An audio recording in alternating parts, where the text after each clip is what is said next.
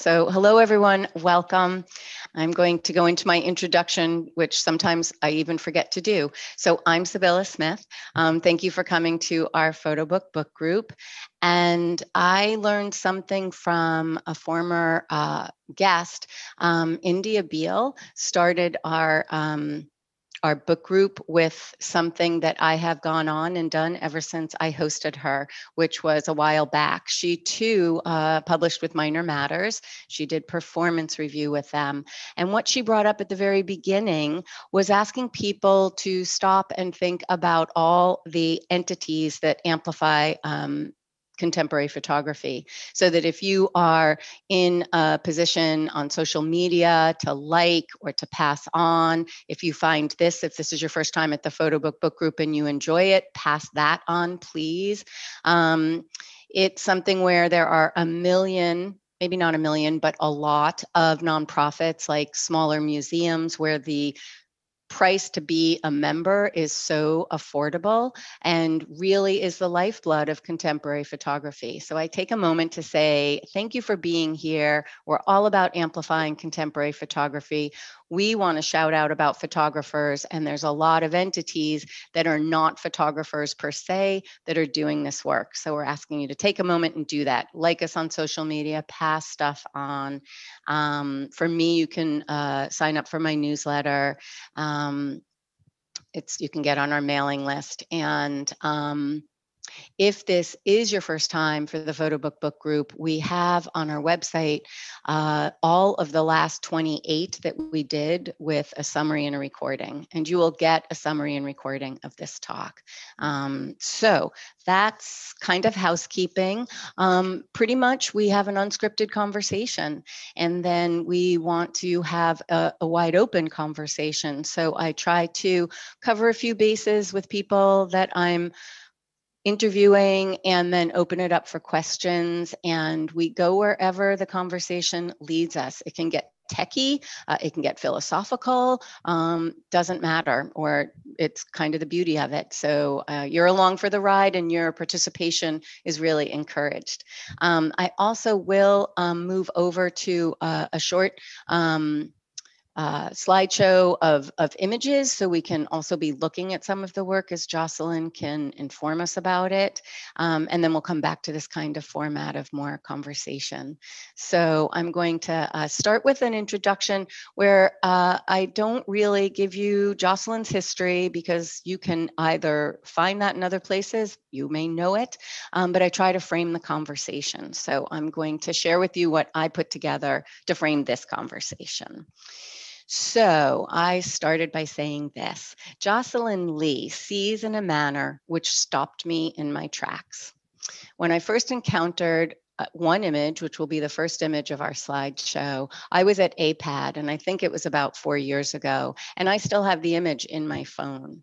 I've been fangirling her ever since. I learned that she was going to publish with Minor Matters, and I decided I needed to be a co-publisher of this book. When I learned that Sovereign was a book on older women, and that it was empowerment by way of how Jocelyn, in her words, said, Sovereign is, quote, an invitation to accept our own luxurious embodiment, end quote. Well, sign me up. I became a co-publisher, and one of the lovely things that also came along with that was we could also add any other women of import to our list that would be printed in the book. And I added my mother and both my grandmothers, which was really wonderful for me, because I have a belief that we all stand on the shoulders of the women who came before us. And while that's a gendered statement, it is true, because none of us would be here without a passage through a woman's body. So one of the main things that kept resounding for me as I looked through Sovereign for the first time was a Mary Oliver poem. So I'm going to share that with you, because this has just kept resounding in my head. And it's called Wild Geese, and it goes like this. You do not have to be good. You do not have to walk on your knees for 100 miles through the desert repenting. You only have to let the soft animal of your body love what it loves. Tell me about your despair, yours, and I will tell you mine. Meanwhile, the world goes on. Meanwhile, the sun and the clear pebbles of the rain are moving across the landscapes, over the prairies and the deep trees, the mountains and the rivers. Meanwhile, the wild geese, high in the clean blue air, are heading home again. Whoever you are, no matter how lonely, the world offers itself to your imagination, calls to you like the wild geese, harsh and exciting. Over and over, announcing your place in the family of things.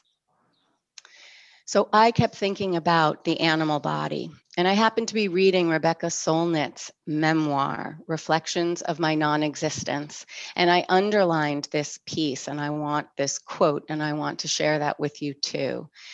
It is right here. So this is Rebecca Solnit's description, and here's the quote. To be a young woman is to face your own annihilation in innumerable ways, or to flee it, or the knowledge of it, or all these things at once. And I keep resoundingly thinking about why are women's bodies not celebrated and not embodied for all their miraculous passion and power. So I love that my path has crossed with Jocelyn's, and it brings us here. Initially, we planned to meet at her Portland studio, and then my travel plans changed, and we have to wait for that to happen. But I am so excited to welcome Jocelyn to this platform. And as I said before, I don't share a long list of accomplishments, but I do want to say that Jocelyn has been exploring portraiture for decades after studying both studio art and philosophy at Yale and earning an MFA at Hunter in photography. She is widely collected and acquired and has received international publications, has been received internationally in many publications. She is represented by Huxley Parlour in London and Flatlands in Amsterdam. So today we're going to focus on her third monograph. And I love what was written about this by your essayist, whose name I didn't put down, but it's Amy Watson, I believe. April Watson, sorry, thank you. And what I love that she said about your work is that it animates the environment and appeals to our senses beyond sight. So I love that, and I underscore that. And I know that that's what stopped me in my tracks when I saw that first image. So I'm very happy to welcome you and to unpack this and just open our conversation. So thanks for being here, Jocelyn. Thank you so much, Sibylla. What a generous and thoughtful introduction. I really appreciate that. I think there's a lot from the poem that we can bring to the conversation. I'm really grateful for you to have me here and to introduce me to your audience. I can't see who's there, but welcome and thank you for coming.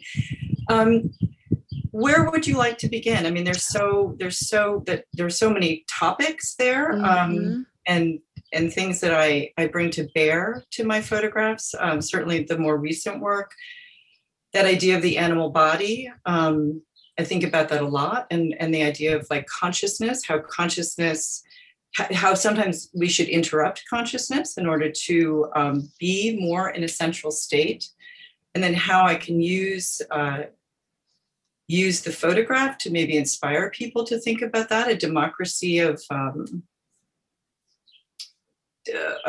looking, that plant life and animal life and human life, that there may be a way that we can equalize that more so that the human being is not prioritized as the center in this way that traditionally photographs have been used to, the portrait is always about the person in the middle. And I'm very much trying to layer it and invite other priorities for subject matter. So there's so many different places to begin. Well, you're already making me think. So, in terms of layering other priorities in the subject matter, I'm going to quote you on that. And the idea is you're making me think back to the conversation we had with Mona Kuhn at the beginning of the month, who also does an exploration of body, and often it is in nature. But it's this idea of connecting the entities and not, as you're talking about, making them hierarchical, but actually giving us a frame to not necessarily prove, but to just reflect the interconnectivity. Yes. Wouldn't have one without the other. I think where I wanted to begin, because it was an initial question, is that photograph of Gail, your mother, in the beginning Yes. of the book. Yeah. Okay. Yeah. So I think your mom was a real inspiration in terms of how you live in your body or even live through your life.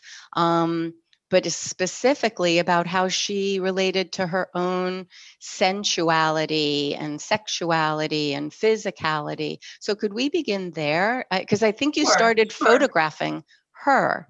And Yeah. I'm very curious about that relationship and how that influenced your Yeah. future Yeah. or So your maybe photography in general. as a way to start, I can go back to why I photographed my mother. So Mm-hmm. I did study philosophy and studio art at Yale, and I think the way I used the camera was always sort of as a philosophical tool, in the sense that I used it to really look at things closely and slowly. The beauty of the camera is that it really slows the world down, and it gives you this kind of incredible access to things. If a person is willing to pose for you, there's an intimacy in that. And a slowness. It's really a gift. And the camera that I use, I put it here because I wanted people to see. Like, it's a really heavy, big camera. So I use only film. So for those of you who I don't know who's in the audience. So I just thought that was like to sort of premise the talk with my method is incredibly slow and intimate. And it really hasn't changed from when I began making pictures when I was in high school. Obviously, I didn't use this camera, but I started using things like a Rolleiflex. Like, I was always using film and kind of medium format camera. But so I would use the camera as a way to kind of ask questions. And my family was, there was a lot of chaos in the household, and a way for me to find intimacy and closeness was to ask my parents to pose for me. And it would make them, you'd have a frame of time, like an hour. Well, not that they'd always give me an hour, but, a period of time. And I'd ask them to sit. And it was a way for me to just look at them and study them. In particular, my father, who was like just a tornado of energy and activity. And then the other way I used the camera was to study things that I didn't understand, like the generations above me, that I was a woman, I was 18, 19, 20, what aging looked like, what pregnancy looked like, when those things had obviously not yet happened to me. And I really wanted to study that. And my mother was remarkably generous and open and comfortable in her body. And so from a very young age, 17, 18, she posed naked for me. And so we would do this, and we continued to do it until she died in 2008. And so one of the things that the beauties of photography is that if you spend a life making pictures, you wake up at a certain point and you realize, I have a study of all the people that I love over time, like 35 years. So I'm sort of realizing that now. I'm looking and seeing, I have these longitudinal studies of people from 1980 to now, and some of whom have died. So my mother passed away, and I photographed her through her death. And so that just as a context for how I use the camera, is it really is a tool of exploration. I love philosophy. I wasn't a very good philosophy student, but I loved existential philosophy. And I think this is my way of making sense of the world. When my mother was dying, I was obsessively making pictures as a way to kind of like process it and understand it. So anyway, so that's the way the camera functions for me. It really is a form of inquiry. That's a great explanation, and I really appreciate the existential nature. I think that's what I do not define myself as a photographer because I'm not. However, I do talk of myself as being a punctum junkie because I'm addicted to the emotional impact of a photograph. And I think you're touching on the existential in the sense that whether you are the maker or the viewer, you're entering into an intimacy and something where, as April described, something beyond your senses. So it's this ability to connect without words, really around feeling. And it happens through the photographer connecting with that when they're making, and then that gets embedded in the photograph, which then loops in the viewer. So my passion is about that synergy. So I love how you're describing it. And I guess I did have a question about, I mean, I love that image. It's not in our slideshow. I'll open up the book and share it. But did your mom reflect anything about how she wanted to be photographed? That's a bad thing to do, but at least we let people see. You can see it. She really was remarkable given that she didn't grow up in like a counterculture family. Like she grew up working class in Newport, Rhode Island. Like there was no reason that she should have been, like nothing was informing this other than maybe her mother was pretty like kind of a sensualist and never wore a bra and slept naked. And my mother she was just strangely at peace in her body and like really an authentic sensualist. Like if the opportunity arose and we were at a nude beach, she would go naked, much to my father's horror. She was really weirdly comfortable, like would walk around the house naked with teenage boys.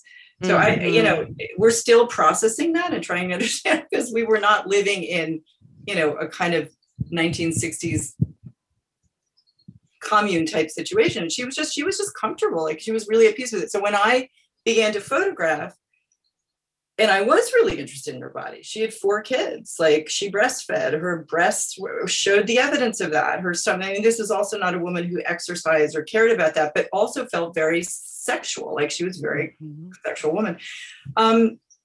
So no, she didn't control the pictures. She kind of did what I asked her to do, and we were just doing it together, and it was a way to be together. And interestingly, in my graduate thesis show at Yale, my grandfather, who was her father, who was quite conservative, didn't speak to me for a year because there was a nude photograph of her in the thesis show. So he spoke to her, but he didn't speak to me. Okay, I'm going to process that for a while. That is so interesting, right? Yeah. Because, didn't censor. Yeah, you were guilty by association. That is so interesting. And I guess what you were making me think of is, she was like a naturalist. And I'm thinking more European. I mean, my European friends, even those who have stayed in my home for extended periods of time, do have a different lens with, or I would say comfort level, that they do all walk around naked. My friend will be taking a shower and her teenage son will walk in to say, I'm going out. I mean, and there's just things like, it's culturally a different thing. I really did, one of my questions when I was writing different things was about the puritanical nature of our country. And I think something that comes up, and maybe we can circle back to it, but it's like people looking for permission. Like even when you were saying, my mom was strangely comfortable in her body. It's like, that's really not what we want, right? To be strange to our own animal body. We want to inhabit our animal body. And what about that power? And what are we so afraid of? And it's like, I think that's so interesting how cultural things become internalized. And once they're done enough, then it's like, okay, we have you in your place and you're going to do it to yourself. And then women often do. And they judge their body. They'll cut it up into all parts and say, oh, don't get my stomach. Are you going to do a full length picture? You get all these things happening where people don't accept their full body. I think that point of the animal body really is that idea of being in the body without the cultural coding that we have, right? So like if we were all in an animal body, if we were all without that kind of self-conscious self-awareness, I think we would all swim naked. I think we would all stand in the sun. I think we would all have this primary experience of ourselves as central beings in the world. But and I'm sure this is true for men, but it painfully and excruciatingly true for women. And part of the goal of my work is to make visible, that which has been shunned and that which is now, considered taboo. I have a story that I was working with a curator, and he's someone I actually love and I think is incredibly intelligent. I mean, I know he's incredibly intelligent and knows the history of photography, is a very sensitive curator. And I showed him a picture of a 92-year-old woman naked, and his input, without thinking, he took his whole hand and covered, if the picture sheet just covered her whole body with his hand. There wasn't a moment's thought. It was instinctive. He did not want to see it. And this is a very sensitive viewer. And I thought, this is really taboo. Like, this is taboo in a way that we don't even talk about taboo. That he couldn't tolerate it. Mm-hmm. And that was, so I was making pictures of people naked. And I kind of knew that I definitely knew that it was not something you see a lot of, like certainly pregnancy. When I was in graduate school, I was making pictures of pregnant women. And I was in my late 20s and 30s, and I wanted to be pregnant. And I realized I've never seen pictures of what does a pregnant body look like? That's insane. Why have I never seen pictures of that? And so I started to make pictures of that. But later, through reflection, I realized this is really taboo subject matter. And quite frankly, I have a hard time showing this work. It's a great gift to Minor Matters for Minor Matters that they published it. It is very hard work because people still do not want to look at it. Mm-hmm. Mm-hmm. It's that uncomfortable. Wow. Well, let's go over to the work. I'll share my screen. Yeah. So interesting to think about all the, as you said, cultural codes and the ways in which we allow ourselves to see. Okay. So this is the image that stopped me in my tracks and made me hunt you down. Well, thank you. It's just, and you know what? I think I actually had a prejudicial, stereotypical reaction because I remember exactly where I was and where the gallery was at APAD that year. And when I took the picture, I completely assumed you were a European photographer. Huh, that's interesting. And I was like, ooh, she's American? Cool. I wonder why. That's interesting in its own right. I think that because I look at work from so many different places, I really am getting this geographical sense, which is really interesting. It actually happened to me because I lean towards Europe. I've done a lot of Paris photo. I've only done one big event in Asia, but and I've yet to go and work in Africa, which is a wish and hope of mine. But I was doing some studying on the West Coast, and I realized how East Coast I am, even in what my historical references are, and my leanings go towards Europe. And I'm like, oh my God, like there's a different sensibility on the West Coast. And so that's one of the things when I'm working with photographers individually, I talk about the fact that they could be known and appreciated in a lot of different parts of the world, not necessarily the one they're in. Mm-hmm. And that can happen cross-culturally, obviously, as well. Mm-hmm. You mentioned that you're born in Italy. How did that come about? I was there. It was my father's first job. He was a chemical engineer, and his first job was in Naples, Italy, and they were there for 3 years. So even though my sister speaks fluent Italian, we're not Italian. Wow. So. Yeah. Interesting. So, do you want to just like in this picture? Sure. I'm going to ask a question before you even open up about it, but here's what I wanted to know.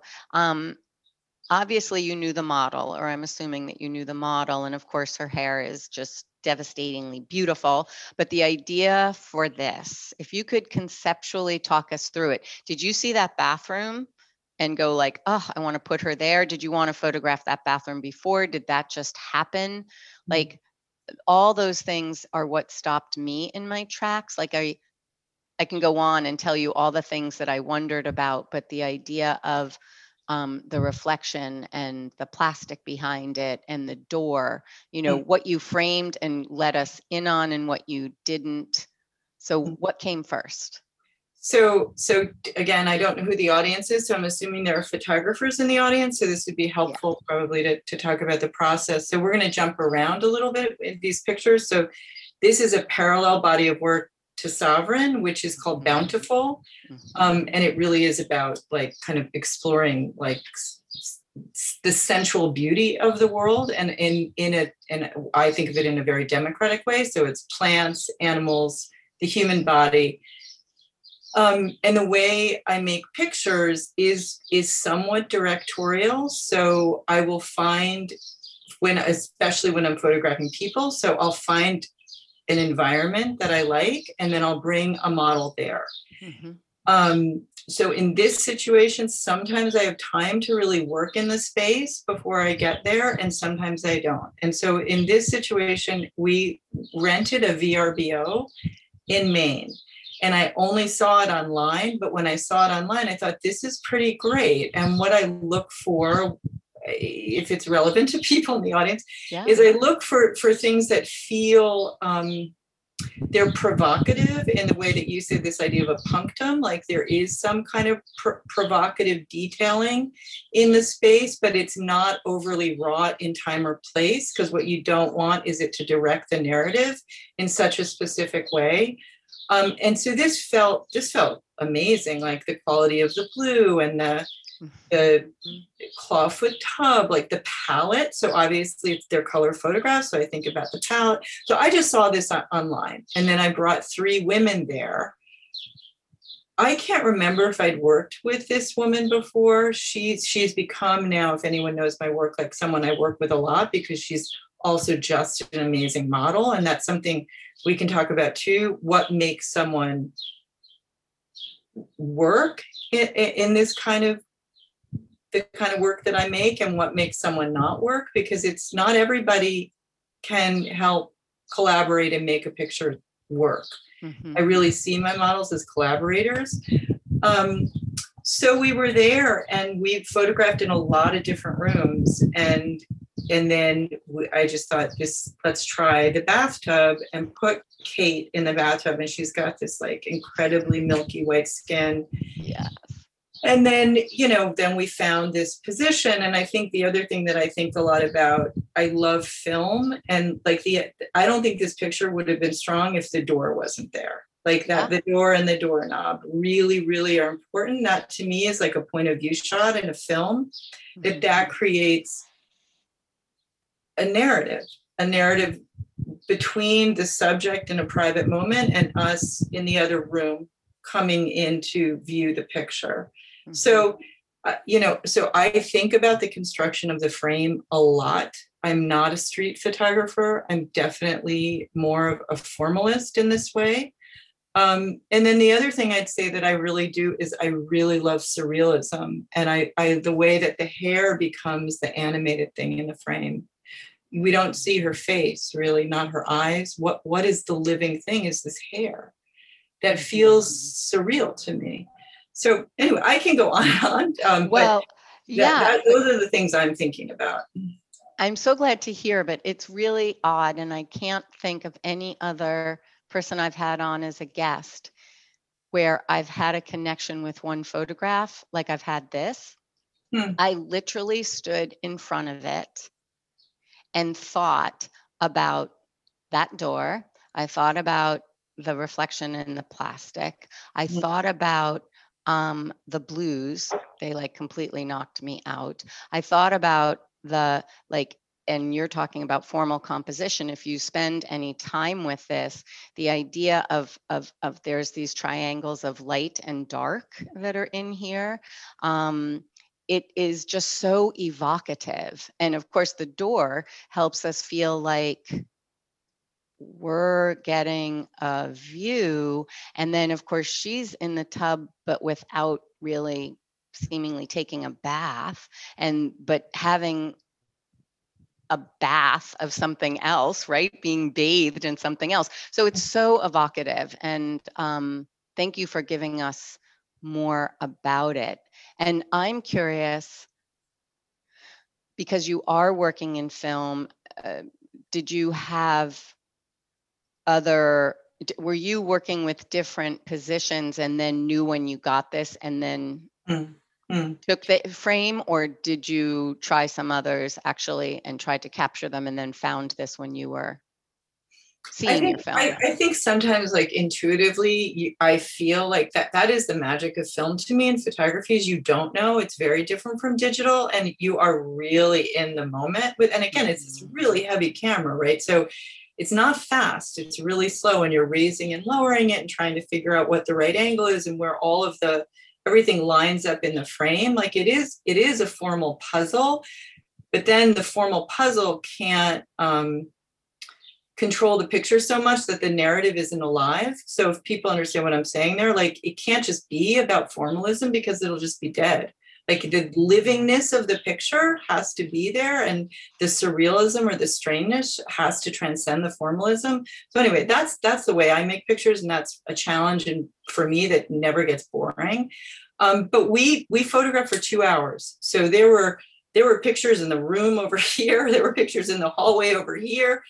And she is so incredible that she is so seductive to me that I just want to keep making pictures of her. And I keep saying to her, I need to find other models, because you will be, I will just make a body of work about you.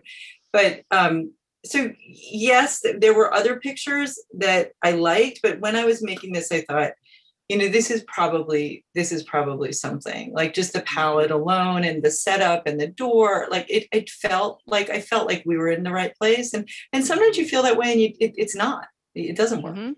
You just don't. And that's a great disappointment.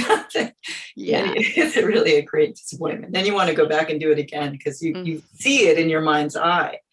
And it isn't realized. Yeah. Yeah. Having been on set as part of the team, there are times when even those of us not behind the shutter go, we got it. Like, when all those alignments happen. So this is the cover image of the book. That's a huge decision, as is the title. So can you tell us about coming up to that decision and where you to use this as the cover of the book, and to title the book Sovereign, where it both came from? The title, I have to 100% credit Michelle Dunmarsh at Minor Matters.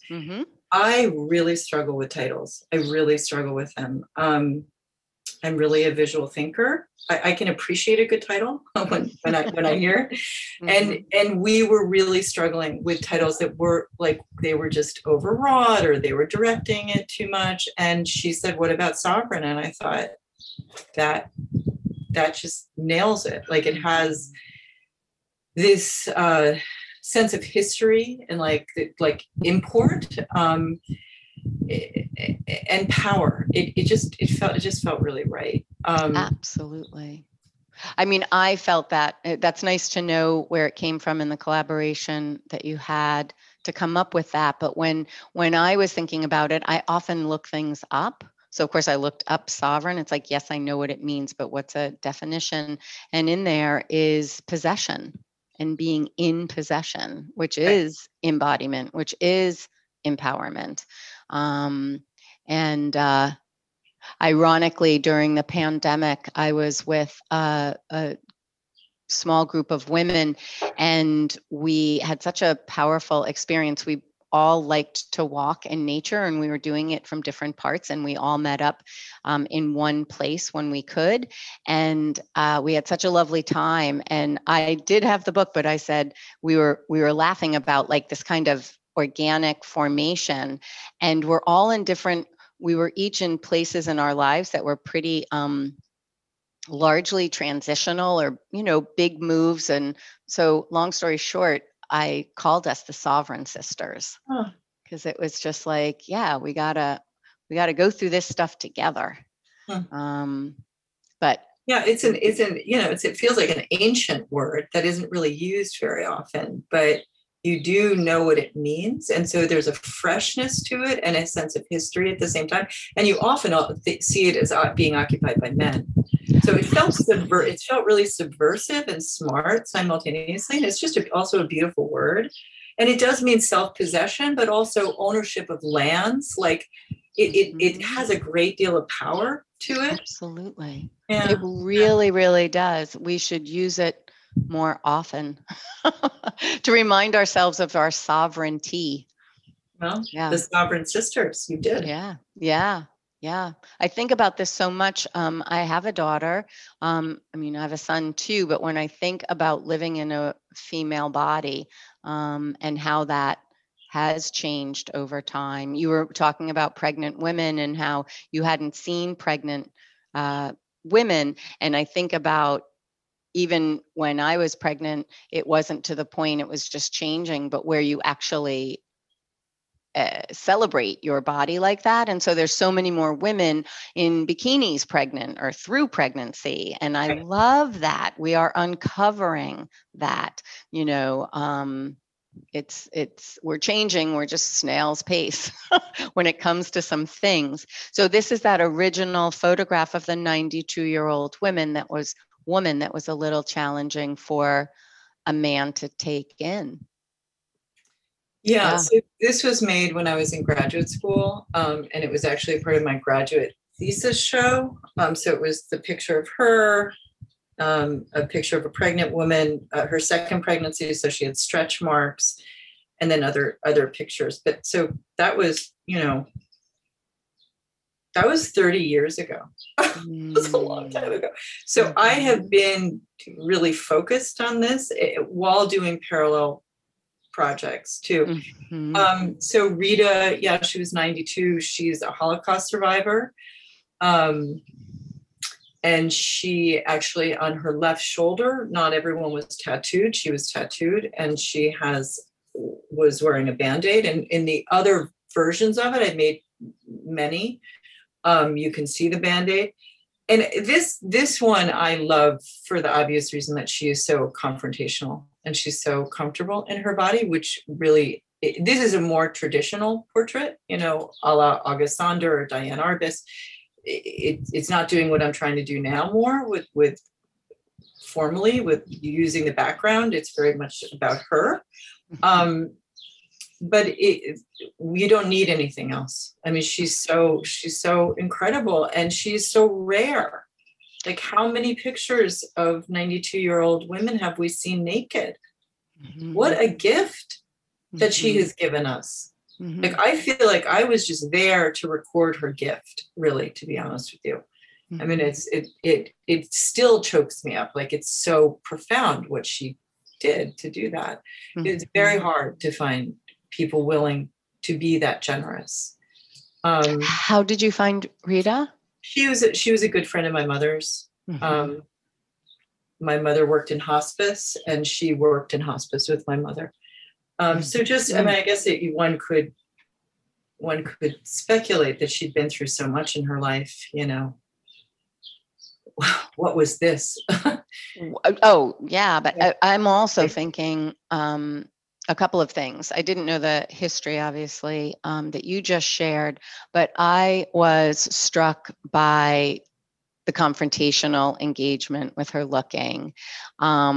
I also love how erect she is. Like, that's not always, I think that your body can reflect actually your psychological engagement, and people shall become, folded in on themselves as a result of that. And I just look at her and think of, like, those shoulders have obviously shouldered unbelievable things. But then I also look at her hands, and they also look very powerful. I mean, she seems like her body is balanced with the intensity of her expression. And she's a package. Mm-hmm. And it made me think of that part. I don't think this, it was really when I read and am thinking about a book that I'm going to talk about, one of the things, it wasn't something I read in your work, but it was a thought that came up to me from going through your book, was this idea that we talk about letting go, like, oh, she's let herself go, or this idea that all of a sudden your body is not what you lead with. And if you really think about it, you know, what a tragedy, because we lead with our mind, and it's like they are so in need of each other, and your body is actually probably smarter than your mind half or more than half the time. So it's this idea of integration, and I just feel like, wow, she really gives it to us, like you get all of her. And I would strive. You were talking about the detachment from the body as someone ages, this idea that the body's no longer relevant, that the body's no longer sensual, the body's no longer sexual, and that it should look a certain way. I'm like, I'm so adamantly and assertively against that. And I think what she shows here is this idea of unification, that her body is, she's at one with it in its state as it is there, which to me is beautiful and strong and powerful. And I think when I can only speak to women because I'm a woman, but that when that detachment begins, and it's definitely culturally coded and it's definitely culturally enforced, that the body should be hidden and not shown, and that the body changes over time, and that change over time does not deny sexuality or sensuality or beauty. I'm really adamant about that. I feel really strongly about it. I do too. I mean, as I unpacked a lot of this, I actually wrote something here, and it basically is trying to think about this. What a paradox. This is, we're looking at wisdom. We are looking at power. We are looking at possession. And culturally, it is trying to be negated and made invisible. And it really starts so young, which is why I brought up the Rebecca Soltnit. It's like young women are assaulted, whether they're physically touched or not, which the statistics are horrific about how many are violated. But the very idea of divorcing yourself from your body begins at puberty, if not before. Depending on when you develop, it starts, and even pre-pubescence. So the idea that what is wrong with our culture, and how are we working, it's such a paradox, right? The wisdom, the possession, and the power that is earned and is here witnessed is exactly how much we want to put it aside and say it isn't of value when it is. And I think, frankly, it's, there's a very big discussion and a lot to talk about with that entity that we all live with that diminishes everyone, whether you're whatever gender you are or whatever non-binary position you're in as a person. It's like we are all limited by these things, and yet they persist, and they are amazingly. We drink Kool-Aid, it's like it comes down very quickly in our messaging. Think about it right now. If I see one more gender reveal, it annoys me endlessly. Like this idea of pink and blue and blah, blah, blah. Like when are we going to give this up? Really? And frankly, like that's not assigned for life. Like, let's let go of some of these things, please. But anyway, I digress. Back to your, this beautiful image. And of course, I know this was in the book, so it's part of Sovereign, but if you want to articulate the different, I blended Sure. your bodies of work. This obviously, you are placing people in nature. You're really like, I love that this is like juxtaposed to Rita, a very different use of the body in nature. Mm-hmm.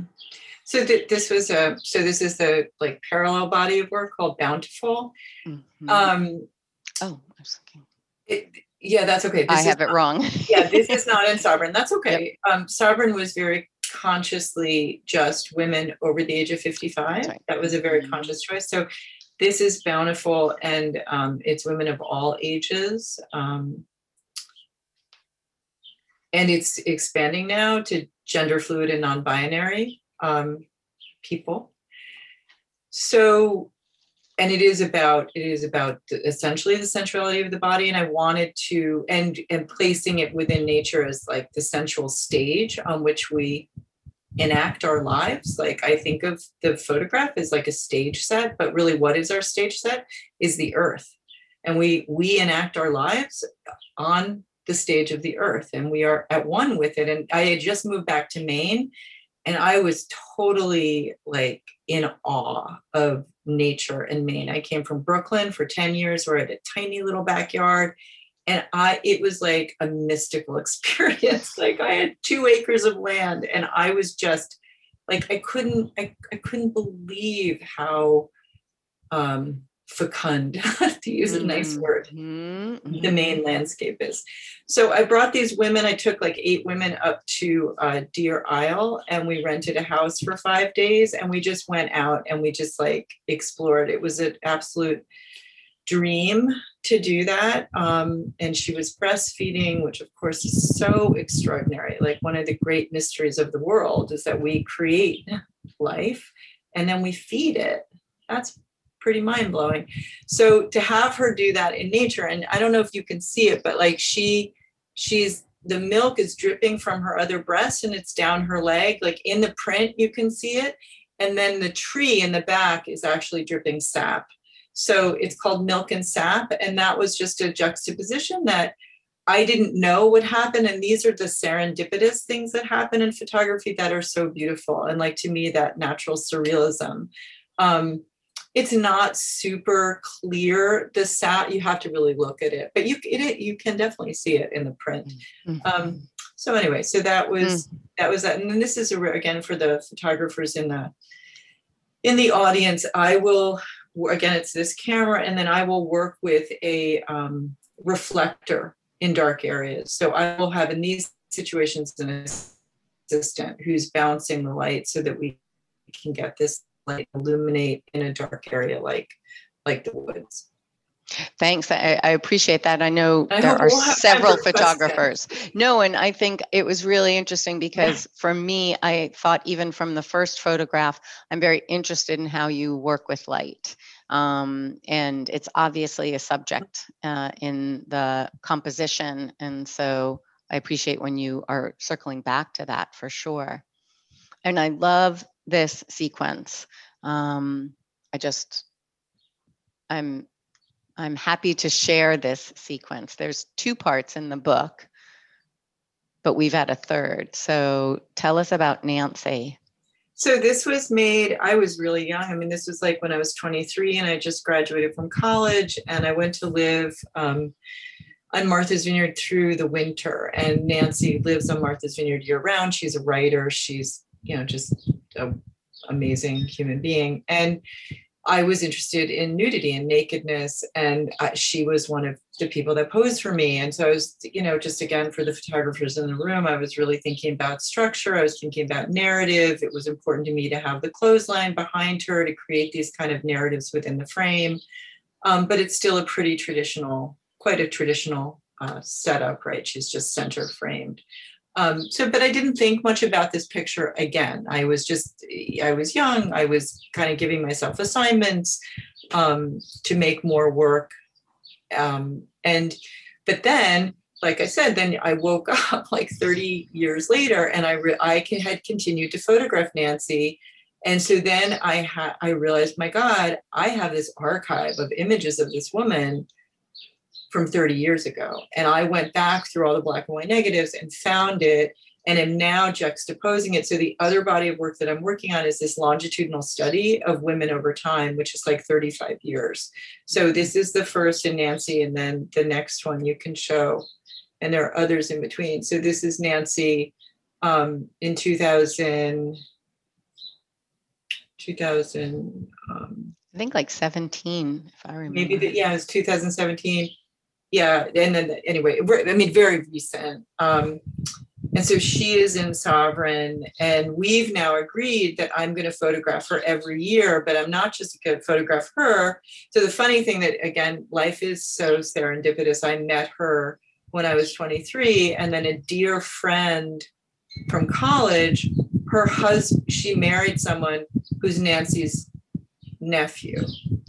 So so my dear friend's daughter is Nancy's grandniece. So we have now agreed to photograph them together because they look a lot alike every year from now until whenever. And so that's the next image of Maine and Nancy. Wow.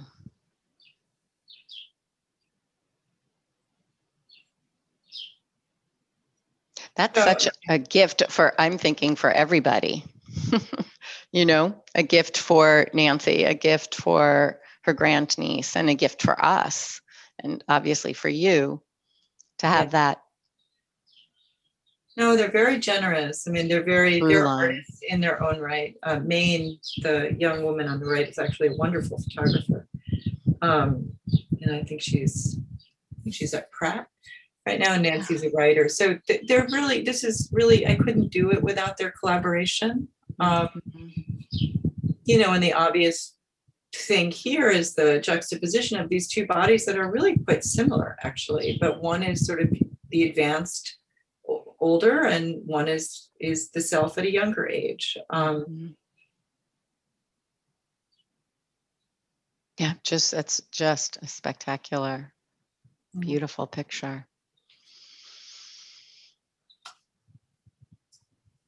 So this is picture, bountiful. Yeah, this is back to, so when I first moved back to Maine, I was really making, and still am making, lots of pictures of women in the landscape. And it was always very important for me to, again, the subtext is all bodies are beautiful, use a great range of women to pose for me.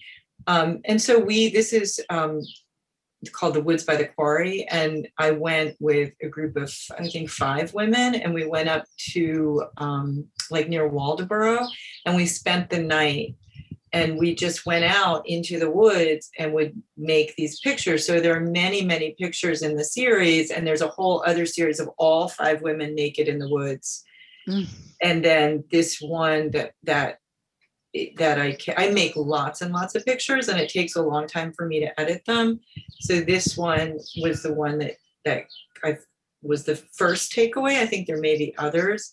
And she's one of my favorite people to photograph. And the reason being that she really relaxes in the picture. Like, I think that for the photographers in the group, you know what it's like when you have someone who's you think will be a wonderful subject to photograph, but it kind of goes back to that animal body idea. Like, they're so self-conscious that they never let go to be in the moment of the picture. And so there's this consciousness that's present, that's stiff, and that something, we're creating a fiction. I'm not saying I'm not a photojournalist. This is a fiction. It's a fictional narrative.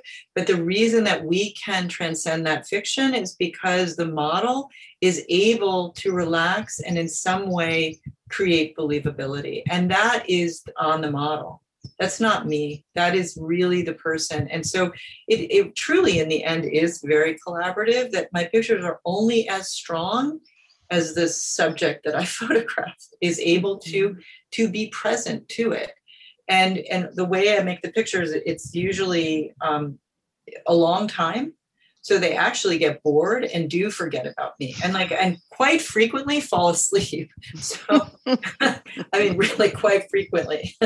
So, Yeah, then you get what you want, what you're after. I mean, if they're reclining, yeah. Yes. And she has a little dragonfly on her leg that had landed on her leg, which is pretty beautiful. And I should say I never use Photoshop in like any extreme way. So people should, these are really like made in camera. I'll use it a little bit here and there to enhance color, enhance contrast, but I'm not like cutting and pasting things. Like this is where she was. Mm-hmm. Like a very light touch. Yeah. Yeah. I mean, it wasn't the way I was trained. I just wasn't trained. I'm still like an old dinosaur that way. I do it the way I was trained. Mm-hmm. So this was when I first moved back to Maine from New York. This is my yard. It's right out there. On the other side of that rose bush is a tree. And she was coming over to photograph and she said, I can't come. I got a terrible sunburn. And I was like, you've just come. I think we're going to work with it. And I, it was amazing. It's so interesting to me that the body, like, it's painful. I get that, but it burns, it changes tone and color, and that I could frame her in this way that feels like a classical painting. And obviously the palette, I think about all of that stuff. Mm-hmm. So this is really recent work. And I think interestingly, after 30 years of being so formal in my approach, I've become really interested in not being formal now, which is a radical shift for me. And now I'm photographing in the dark at night with a flash, and I'm still using this camera, but I'm also using the Mamiya 7. Like, I don't know if you guys can see that. It's a film, another film camera. It's a little more spontaneous, but honestly, I still often have to be on a tripod. And I'm telling people to float, to not look at me, just to be in the moment of the ocean. I'm standing in the ocean, and then I'm flashing the flash at the same time the picture is made. And we don't know what we're getting until the film comes back. And I'm so excited about it because it's totally fresh. It really feels surreal and strange, like that, all that water coming off of the waves, it records as white dots because the flash is hitting it. So that's so interesting to me. So this is where I've been at, kind of post-sovereign, is really shaking up the whole process, playing a lot more. Yes, I mean, I don't know what you know about my curriculum, Concept Aware, but it is basically a framework for concept development. And one of the things is when you articulate those in natural ways of seeing that you talked about, that you frame in camera, that you have a formal composition, that you're looking at color palette and you're playing with light. And then I always encourage people, once they're able to define how they see, then to get out of that and just play, not necessarily with this idea that you're going to give up some of the things that are innate or come naturally, but that it just widens everything. And if you go back to something formal, you're going to bring what you're learning and experiencing in this work. So it's really fun to hear you describe it. And I hear your excitement because it's almost like the camera is giving back to you things you wouldn't know about, right? Like how the water is going to reflect like that, and how that certainly stops us as viewers to say like, wait, what? Like, not quite sure about anything, which is part of part of what you want, right? Yeah, I mean, how you got here. Yeah, the magic of not knowing, like, you can't underestimate how exciting that is to me. Like, that's part of the continued like high of photography for me. Like, I don't do digital, but partly because looking back and forth at the back of the camera like would change the whole process for me. And I'm not saying I'm not going to do it, but this is still so exciting. And I can see them when the flash goes off. So I have a sense, but it's like a split second of like, wow, that was something. And now like I'm going to, and it's more dance like you're really moving with them, with the camera. And in a funny way, it is a little bit more like street photography, like Gary Winogrand, like moving out in the street really quickly, but you only get a split second to see what your subject is when the flashes. So I think, in some ways, to the photographers out there, like it was time for me to shake up my process. Like I knew how to make pictures the other way, and I needed to do something different. And photography is continuing to feed me formally and conceptually. Well, what's interesting too, you're making me think about the idea that you're engaging in conversation with your medium, and just that listening, that observation, that being led by the process always creates magic. I talk about it often. I work individually with photographers, and people get caught up on the output of what it's going to be, when if you actually keep your focus in the conversation on your work and the medium and the curiosity factor and that letting go, that movement, you will be led somewhere, and it gets embedded in the work, I think. And this makes me, I did learn of your dance background, and I think of so many cross sections with other mediums like choreography and photography. Cinema and photography, like the cinematography of something. How do you think, or how did that translate? It's interesting because it's ironic. I happen to, one of my favorite mediums is to draw, and I love drawing naked bodies. And the other medium that I adore is dance. And I often end up in tears at performances because I just am overwhelmed. It's so beautiful. I mean, you're using your body as the instrument. So how did dance play into your artistic growth or evolution? It's something I don't talk about very much, but I really love dance. It's like a deep passion of mine. And when I was dancing through college, and then after I left college, I studied really seriously with Eric Hawkins, who was married to Martha Graham. And there was like a brief in terms of a lifetime, but it was very intense moment where I thought, maybe I'll do this. I'll try to do this. It's very, very, very hard. And then I had this thought, I don't want to be someone else's tool of expression. And I didn't love all choreography. Like I loved Pina Bausch, I loved Meredith Monk, I would love really specific kinds of choreography. I didn't want to do that. And I loved photography. And I feel like, so I left and I went to graduate school at Hunter for photography. But dance it's like this background all the time. I think about it all the time. And I actually, because of COVID, which is so incredible, I can actually study with the same company now online 30 years later.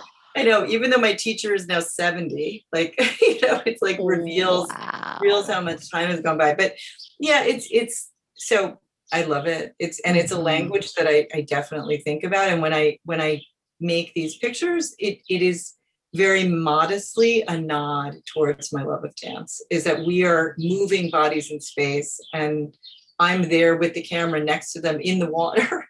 It's as close as I can get to my love of that. That's very cool. That's so exciting to think about that. Like, it's like coming full circle. A little bit. It feels very, I'm by no means a dancer now, but my love of the medium is totally there. And the other thing I should say, I'm a real nerd about photography. And I think about Gary Winogrand, and no one ever talks about this, but that like athletes have made very good photographers, like Gary Winogrand and Robert Frank were both athletes. And they made pictures that are very physical pictures in the world. And they were moving and responding to people moving in space. I think someone should write about that idea of athleticism and bodies in space, like you would with a team. I didn't play team sports, but I imagine that awareness and choreography of bodies. Anyway, I don't know. That's very interesting. Actually, one of the people we had on was Brian Bowen Smith, and he was an athlete. And I asked him about that. And he said, hands down, absolutely. Yeah, I think there's something. Yeah. I mean, talk about embodied. Right. And then the intersection with environment.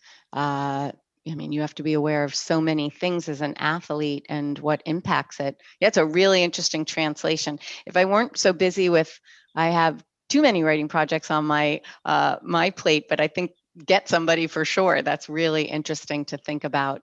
Really interesting to think about. So we just have a few more images to look at, and then I want to get to audience questions.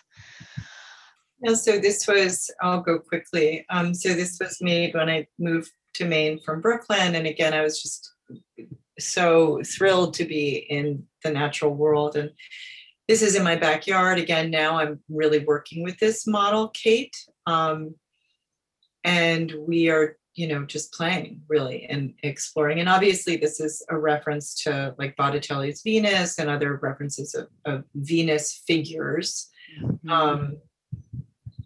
But I love the wild redness of her pubic hair and the barrenness of the garden. Like she is the blooming thing. The garden is bare, but she is this blooming creature. Mm-hmm. And her so nails. Beautiful.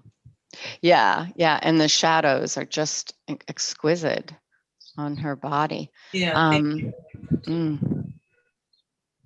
Oh, I'm glad that we can bring this in because this is interesting background that I'm learning. Yeah.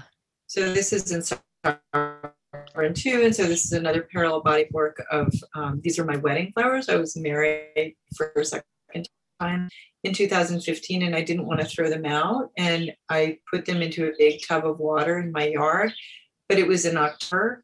And so they were freezing and defrosting and like all this stuff was happening and they were so interesting. And I realized I never made still life pictures. And I realized, wow, this is really a subject. Like this is really something. And so I started to photograph this and really, it's similar.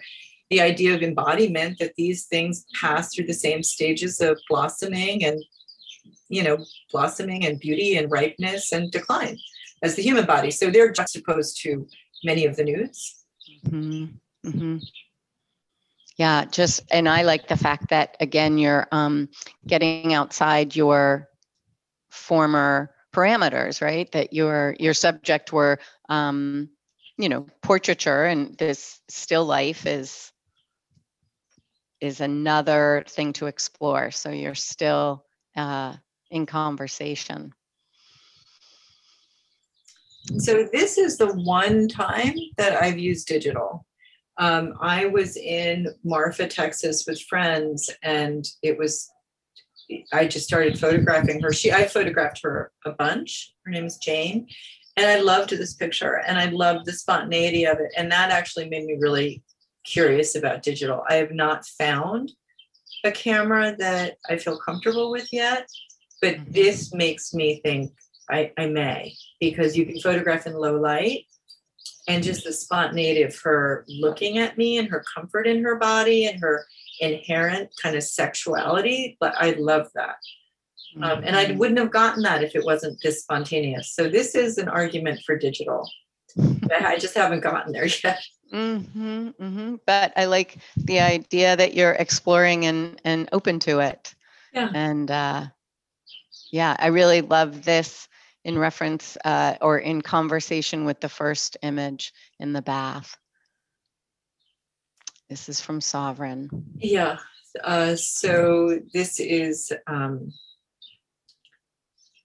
sort of similar in tone, I think, to the Rita image. I mean, it's very confrontational. It's very much about her inviting you to look at her and her bravery in that, and her comfort in her own body. Mm-hmm. Yeah, in the evolution of her body. Mm-hmm. Yeah. And this is, so this is from what I'm calling the Dark Matter series, which is the same. Once I did the wedding flowers, I continued and made more consciously. And so these are big animal troughs in my yard. And I just pull things from the yard, like those are hostas, and that's hydrangea, that's past. And then that's like a succulent on the left. And then I went and got pomegranates and cut it and put it in and just watch them over days. And they're all natural light. So you just watch it evolve and kind of like it's a ready-made still life, like that's evolving. And at different times of the day, depending on the light, the picture will be radically different and the wind will move it. Like it's so, so surprising, actually. Yeah. Well, and so organic. And I love the idea of these paired with the women. I mean, it's echoing, but so different. And the colors, they're beautiful. So this was, the publisher wanted to include this in the book in Sovereign, and a lot of people are like, why would they do that, and why would Michelle Dunmarsh do that? And I thought, I don't really know, but I actually really like it. And the reason that I do is that we had the plant material, we had the portraits of the women, and then we had this one portrait of animals. And it actually is very in keeping with the way I think about the world. And I photograph animals a lot, and I just haven't shown the work very much. I'm really interested in animals. I don't think people have photographed them very well. I think they're endlessly mysterious and strange and magical. And we live with a lot of animals. I've got a goose and a duck and a parrot and 3 dogs and 3 cats. And they're just, sometimes you get a really magical animal that their consciousness is so surprising. And it reminds you of the strangeness of the world. And so this picture, I love this picture, and I love that she included it because it sort of expanded the book, the world of the book. It does include the earth, the whole earth, all beings. And I would like to do this more. Well, interestingly, coming full circle, it's animal body, and aren't they showing us how to live, right? Yeah. I think that was the last. Oh no, one more. Oh, okay. And this is one of the main images in Sovereign. Susan's back. So that was from when we went up to Deer Isle and rented that house. And formally, what I love about this is that she's both the rock and the sky. Like her body is, on the rock, grounded to the rock, but then her hair is like evaporating into the sky. That's sort of what made me like that image. And that's an amazing, the use of shadow in terms of her backbone and the idea of the strength of her. And the mud on her feet. Everything, all the pictures I make, there have to be this sense of humanity and imperfection. And they're not about some idealized vision. She had to walk through the mud to get there. And she's like, well, should I wash my feet off? And I said, absolutely not. That's so important. Leave the mud. Mud. Yeah. The residue. Thank you for sharing those with us. And I want to open it up to our participants to ask anything, subject matter wise, technical, whatever you're curious about after learning about the work.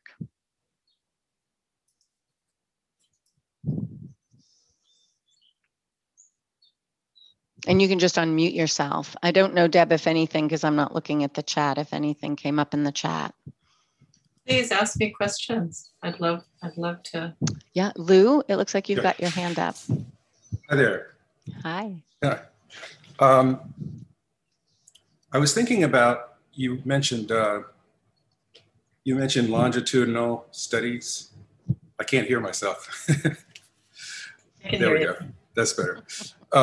You mentioned the whole idea of projects that evolve over time and photographing people repeatedly. And I was thinking about Nicholas Nixon and Jock Sturgis and how they basically both recognized at some point that it becomes something else when you photograph the same person, that you have this relationship. And so I was really struck by that. And the other thing that I was thinking about was particularly the nature settings. I thought about Justine Kurland and how she basically goes out and finds these strangers and recruits them to make these images.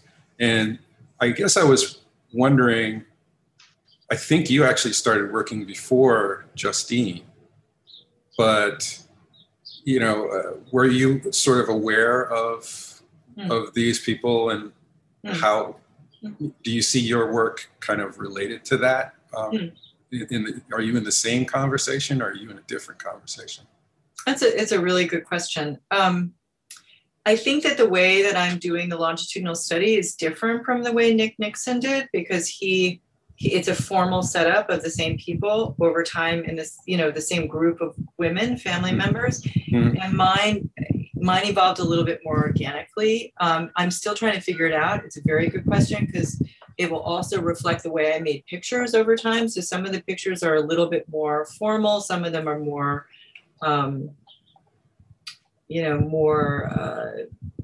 less formal, I guess is a way to put them. So joining the pictures together of one person over time will be its own challenge to how to make that work. Whereas the way Nick did it, it was very obvious. Like they all go together, right? Yeah. So mine's going to be a different kind of thing.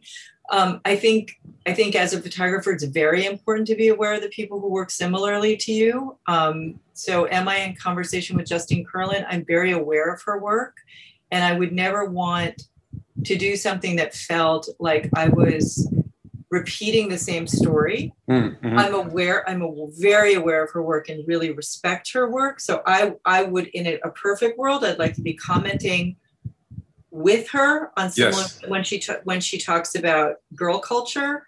That's really inspiring to me. So, but I do think it's very important for photographers to not step on each other's subject matter. Right. You know what I mean? Like in a way, like we have to be aware of the community that we work within, so that we do it in an original way. If that makes sense. Are you a photographer? I am. Yeah. Yeah. So, and in fact, I wrote a book about photographing nudes called The Naked and the Lens. And one of the things that I talked about was sort of looking at the history of the nude in photography, that, you know, it's not just sort of a stepchild of pinups, right? That there's a whole broad field of where nudity fits into the image, and particularly the constructed image. So that kind of stuff is really very interesting to me. Yeah, definitely. And performance work that uses photography to record it. Yes. The other thing I was thinking about was, you made a comment about one of the photos being, I forget how you put it, but there was something about, you said something about sexual, that it was sexual.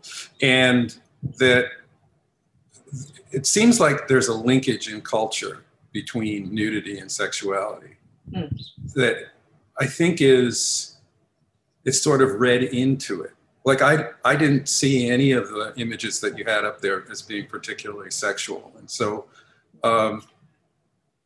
you know, I guess I'm wondering if you can comment on that. Like, you know, to me, there's a thing about sexual that is, if you're actually representing the sex act or the lead up to the sex act, which is a very different thing than what you're doing. You're portraying a naked body. And so to what degree is the nakedness itself implicitly sexual? Yeah, that's a really great question. And I think that I think it's a lot of things. I think it's complicated, and I don't think of the pictures as sexual. I think, maybe mistaken, that the one time I said that is the digital picture where she's raising her arms, and her gaze to me felt that it had a kind of sexuality in it that is always about a relationship with a viewer. And so it felt like it was directed towards me as the person holding the camera. Gotcha.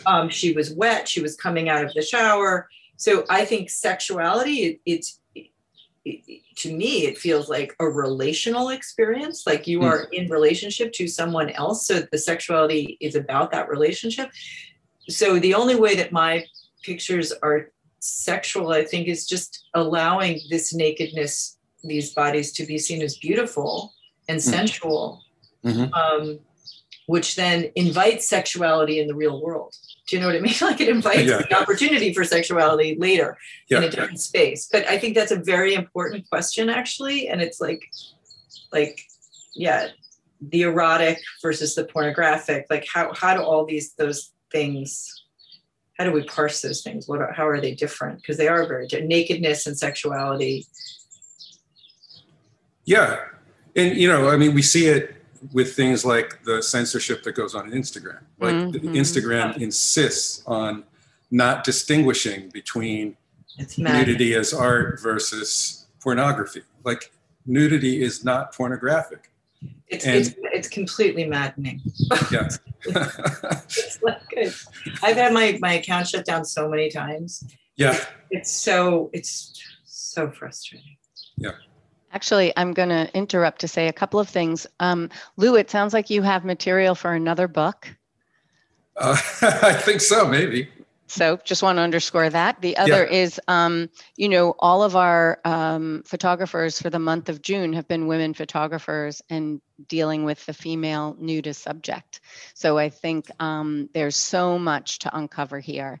And especially when we were talking to Renee Jacobs, who is a lesbian photographer who had similar to your experience with a curator covering the 92-year-old body, she had someone tell her that, well, you don't want to talk about your sexuality because you're really fulfilling a lot of male fantasies and your collectors will stop buying the work.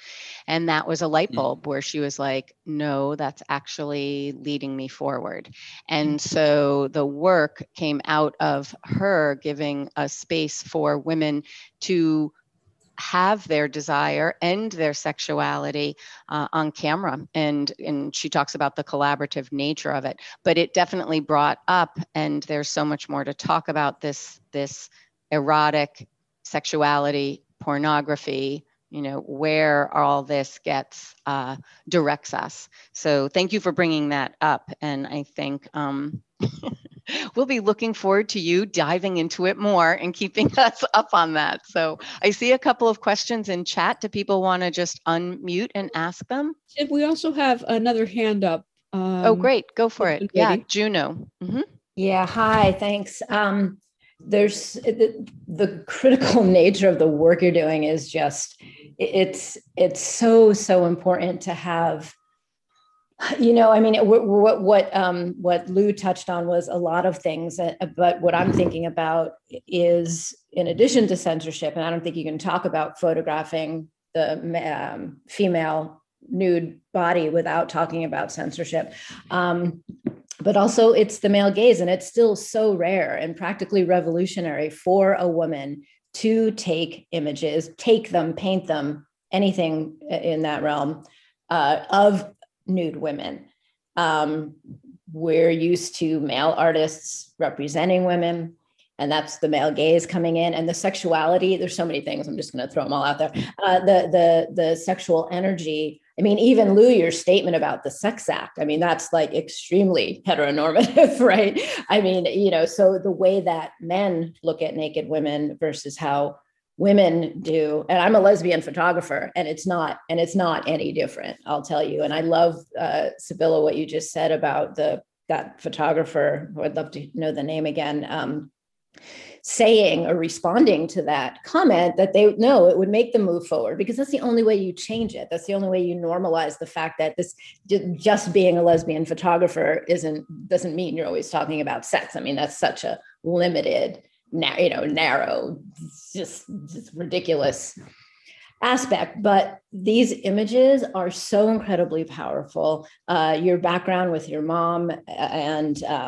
the is just, I'm so happy that you're doing this. The images are gorgeous. And yeah, so there's a lot of issues there, but I think one specific question is, how have you dealt with censorship via Instagram or any other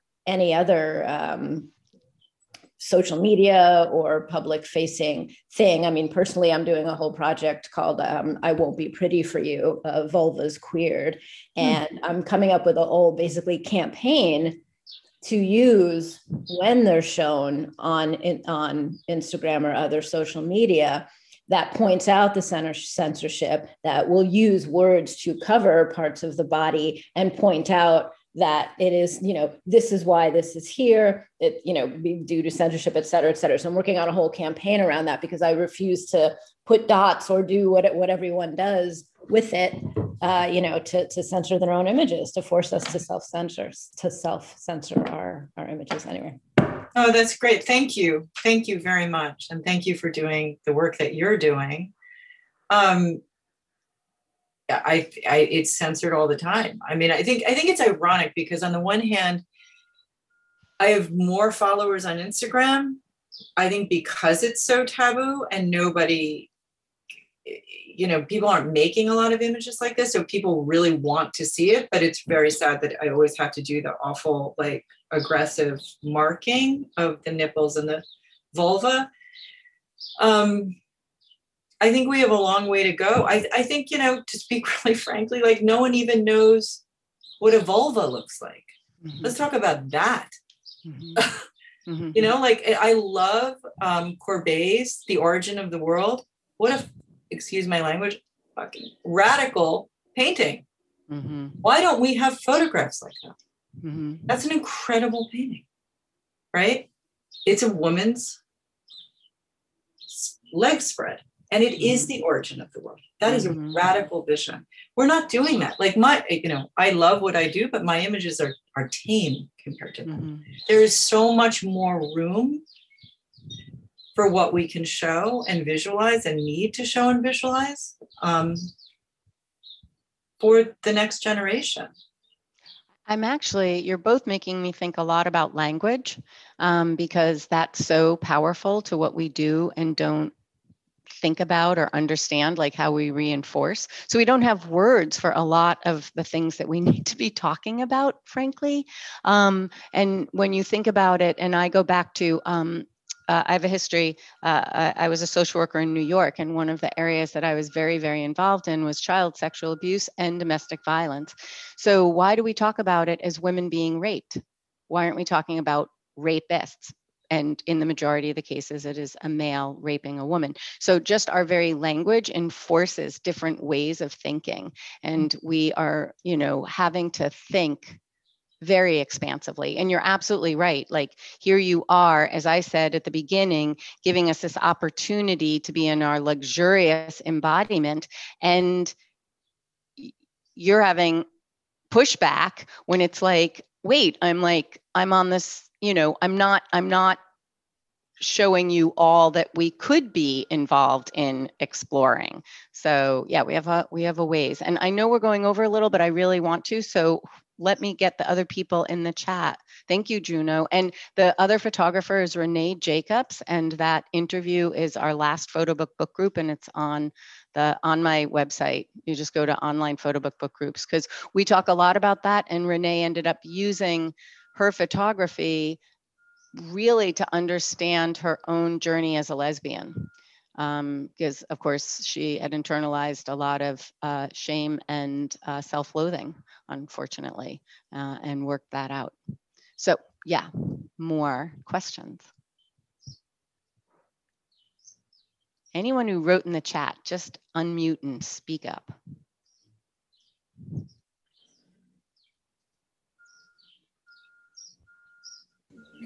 It wasn't my question, but I was curious about the answer. Somebody had written into the chat asking whether you'd considered trying to include a more racially diverse population of collaborators. And I mean, I know some of your earlier work that I've seen had more folks of color, but Sovereign certainly didn't. And I know personally, like, my daughter is very brown and I am very not, and she's seen most of my other photo books, and I've actually been a little nervous about letting her look through Sovereign, not because of the nudity, but because she is extremely conscious of, in a way that has, we don't even talk to her about it, but she notices, So I was just wondering if you had thoughts about that. Is this Lisbeth? It is. Hi. Hi. Thank you for your smart and very important question. Yes, it is very important, and I am acutely conscious of it. So the rest of my work is more diverse. If there is a problem in sovereign, that is the problem, and I say that with like full awareness of it. And here's why. Hi, there you are. Hi. I am photographing in the whitest state in the United States. And the pictures that I make are very, very intimate and require a lot of trust. And I refuse to find people that I am doing so to tokenize them. The relationship is one of real trust and intimacy. And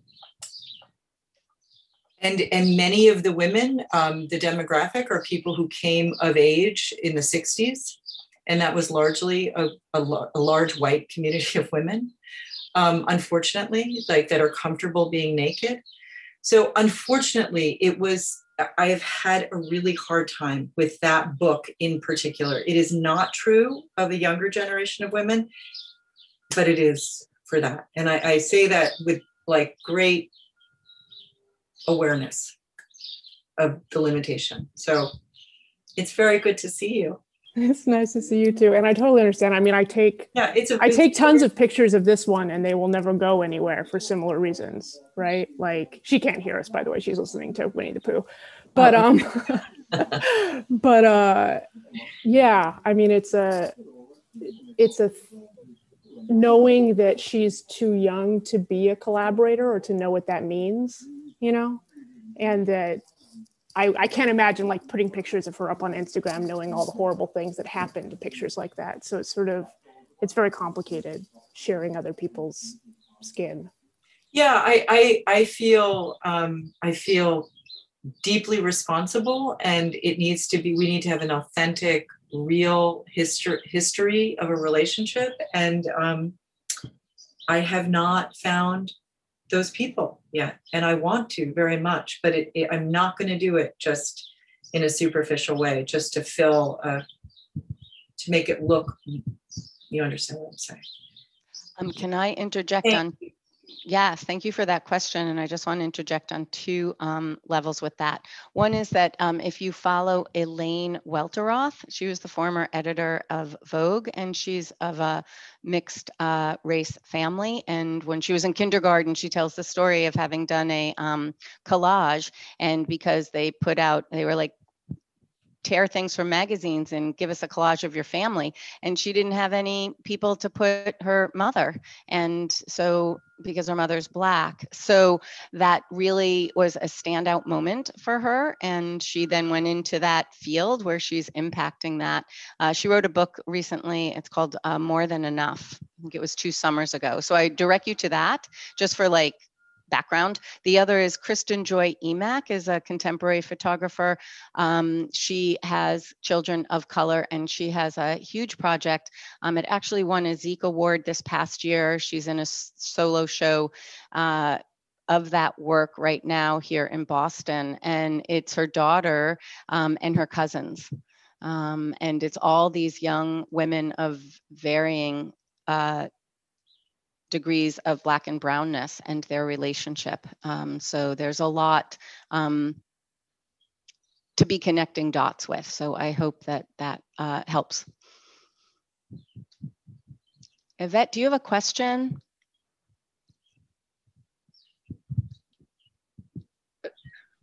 Elizabeth asked my question, and I appreciated the response. And then I just asked, who was the author of the More Than Enough? Elaine Welteroth. Ah, okay, thank you. Yeah, she actually now is on, I don't know if she's on The Voice. She's on a syndicated show at the moment, but yeah. So I know we're going over. Do we have one last question?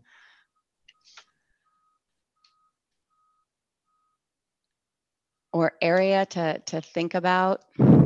I didn't read the chat. Is there anything else hiding out there? Lou, can we still get your book? Can you put that in the chat?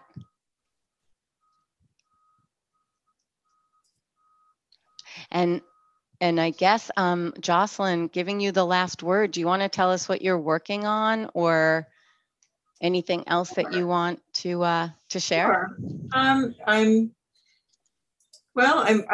compiling the longitudinal study, which will take a long time. There's lots and lots of images that you have to dig back through the archive.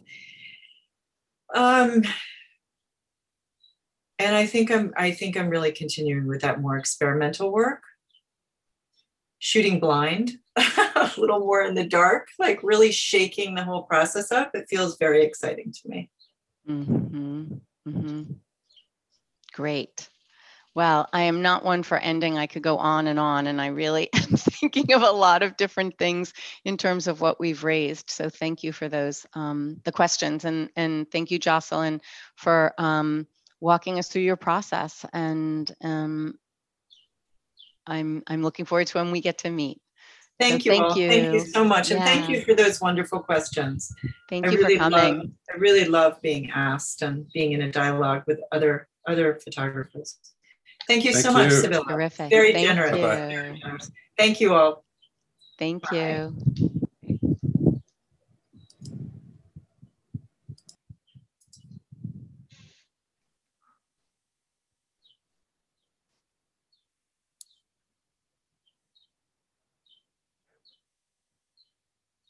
Sibylla, are you Yes, still? I'm there. I'm finally reading the chat. I can't handle one more thing, so I don't read it, but it's interesting. I love this. So I'll read this. Billy Blossom, I think it's a brilliant aspect to recognize a kind of sexual energy to bodies that are usually deemed as outside of that. Older bodies, disabled bodies, bodies with scars and surgeries. I don't think that sexual energy has to be connected exactly to an overtly sexual act. There we go. And then I'm glad that I've got this. So I put in that Lou gave us the link, and I'll put that into our resources. Well, I just wanted to say thank you. That was really enjoyable. That was great. Good. Yeah, it usually is. And it's always what comes up. And were some of those people return people for you? Do you know them? Like, do you know Lou and? I know Lou only through this because he came to other Photobook book groups, and he actually very generously shouts out about it, which I appreciate. Is he in Boston? No, I don't know where he is, frankly. I haven't met him. Yvette and I've reviewed Yvette's work. We're in a New York Women's Photo Alliance together. Trisha was on, and I've reviewed her work out at Palm Springs. And she came on one other time that I know of, and I don't know how many other times. I often don't get to see who's there. Who else did I? Oh, and Randy. Randy is a woman photographer in New York, and she has come to my Concept Aware class, and I think I might have reviewed her through ICP. But there were people on that I didn't know for sure, and I don't know whether they're people that know you or where they come from. I knew some of them. Like that woman Lisbeth was my student at Princeton. Ah, a million years ago. Yeah, she's amazing. It was so nice to see her. It was so nice. Well, thank you very much. I would love to see the video when do you just post it? Yeah, actually what I do is Deb and I, Matilda's away, but we basically put together a summary, and we link things like Lou's book will be on there, and that summary gets sent to everybody that signed up, that registered. And then it gets put in that page on my website, which is yeah. And so you can do whatever with it too. So it'll be on a Vimeo. Okay. Can I share that on my website? Absolutely. Yeah. Okay. What you could do is what I would do, because I think that if you share the summary, I think that's really helpful in just framing it. And the summary has the video. But you can do whatever you want. I mean, you can go directly to that too. No, I'll do that. Thank you. Yeah. You're welcome. All right, so appreciate it. We'll be in touch. In Portland, yeah. Okay. Perfect. Enjoy Dawood Bay. Oh, I can't Enjoy wait. New York. Yeah, you should see. We have 3 things for for Saturday. It was so funny.